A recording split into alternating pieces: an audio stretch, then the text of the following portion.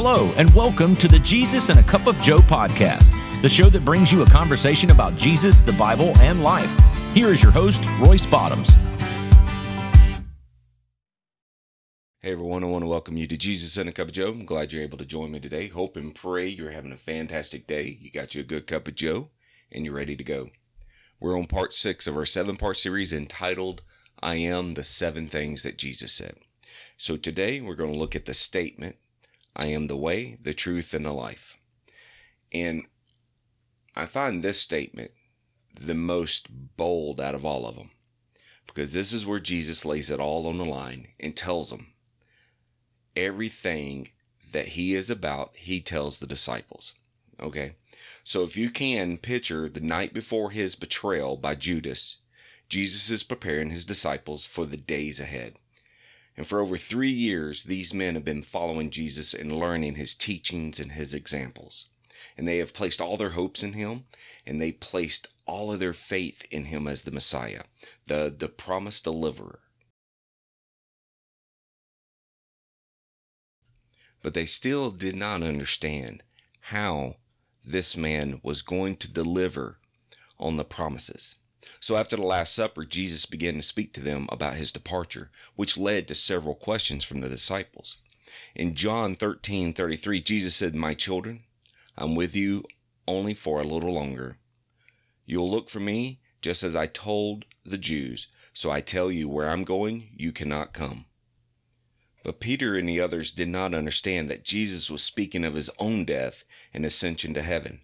And Jesus' response was, Where I am going, you cannot follow, but you will come later. So Peter was still misunderstanding and declared that he would follow Jesus anywhere and even lay down his own life if necessary. But as Jesus patiently continued to teach his disciples, he began speaking more plainly about heaven and describing the place where he was going to prepare for them.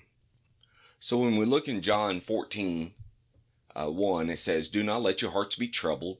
You believe in God, believe in me also. In my Father's house, as many rooms, and if it was not so, I would have told you that I am going to prepare a place for you. And where I go to prepare this place, I will come back and take you with me, so you will be with me always. You will know the way to the place where I'm going.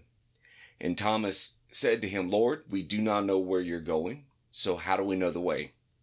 Now in verse 6, all right, John 14:6, this is where Jesus makes the profound statement to the disciples. And Jesus answered, I am the way, the truth, and the life. No one comes to the Father except through me. If you really know me, you will know the Father as well. From now on, you do know him, and you have seen him. And so Jesus is telling them he's going to heaven. He's going to prepare this place. He's going to set everything up for the receiving of the disciples. Jesus has already done his ministry. He knows what needs to be done. The prophecies are coming true. Jesus knows the hour is coming where he will be betrayed by man. He will be crucified. And this sets a whole new course for Christianity when the resurrection of Jesus happens. So when we look at the entire phrase, I am the way, the truth, and the life, and we break it down, and we look at I am section, we can see that this is a very intense way of referring to oneself. All right. And we find several times in the gospel where Jesus uses these words. In Matthew 22:32, Jesus quotes Exodus 3:6, where God uses the same intense way of saying, I am the God of Abraham, the God of Isaac, and the God of Jacob. In John 8:58, Jesus said, Truly, truly, I say to you, before Abraham was, I am. The Jews clearly understood Jesus to be calling himself God because they took up stones to stone him for committing blasphemy and for equating himself to God. But in Matthew 28:20, as Jesus gave the Great Commission, he gave it to emphasize by saying, I am always with you to the end of the ages. And when the soldiers came seeking Jesus in the garden on the night before his crucifixion, he told them, I am he. And his words were so powerful that the soldiers fell on the ground. These words reflect the same name of God in Hebrew.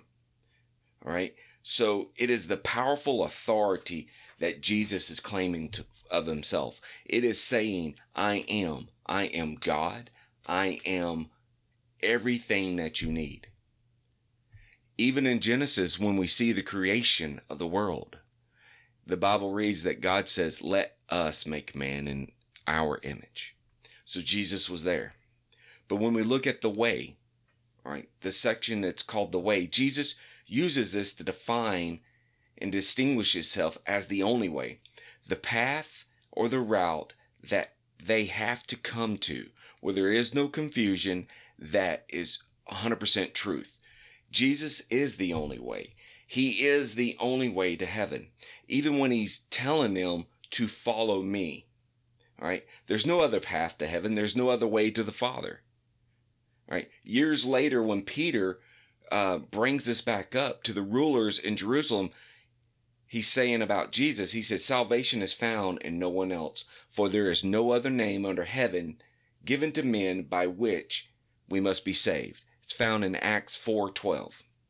Right. The exclusive nature and the only path of salvation has been always expressed in the words, I am the way. So Jesus is the only way to heaven. Jesus is the only way to the Father. Jesus is the only way for salvation. And I know some of you may understand this and some of you may not. But I'm hoping to, by the end of this episode, to be able to explain it in a way that everyone understands this important phrase, this statement, this bold statement that was made by Jesus. All right. When we look at the truth, once again, Jesus is defining the article and emphasizing himself as the only truth. If we look at Psalms 119, 142, it says, your law is the truth. In the Sermon on the Mount, Jesus reminds his listeners of several points of the law and then says, but I say to you, all right. And then he's quoting and he's equating himself to the laws of God, the authoritative standard of righteousness.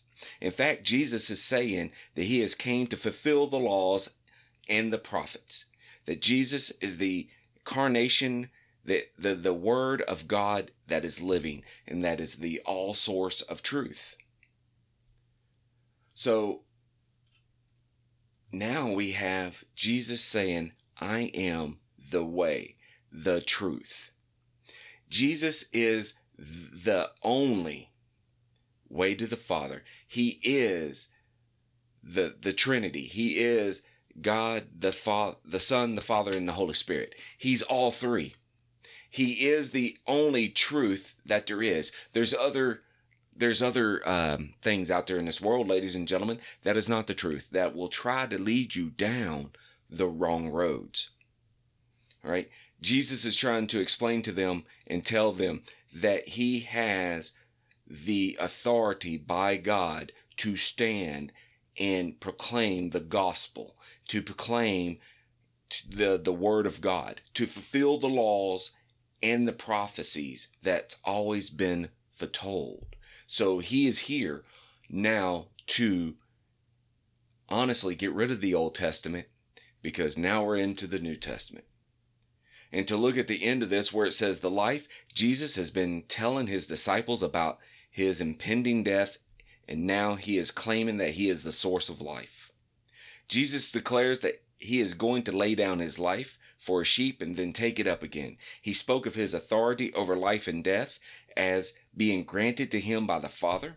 He gave a promise, because I live, you also will live.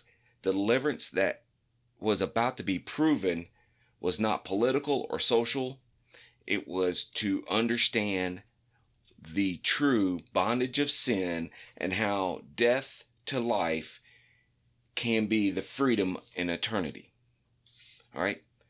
So Jesus is declaring himself the great I am, the path to heaven, the true measure of righteousness, the source of physical and spiritual life. He is staking the claim on the very God of creation, the Lord of the blessed Abraham, the Holy One who inhabits eternity. He did this so the disciples would be able to face the dark days ahead and be able to carry on the mission by declaring the gospel to the world. But of course, we all know that the scriptures that still didn't understand. So once they understood the truth of his word, they became changed people, and the world has never been the same. So how do we follow him today? The same way the disciples did a long time ago, by hearing the words from Jesus and believe in him. They took his word and obeyed him.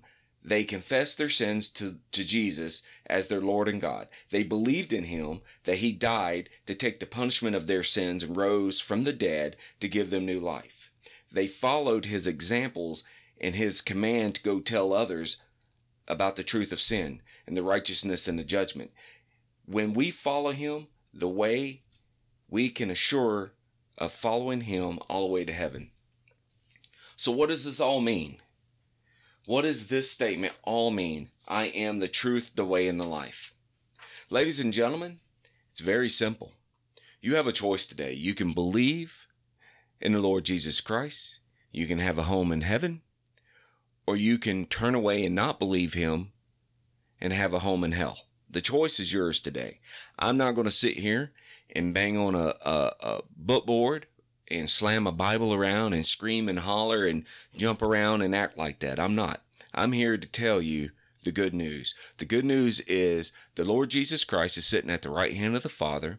He rose on the third day like he told his disciples after being crucified, after he laid down his life. No man ever took it. He laid it down for us, all right? Because the penalty of sin is death.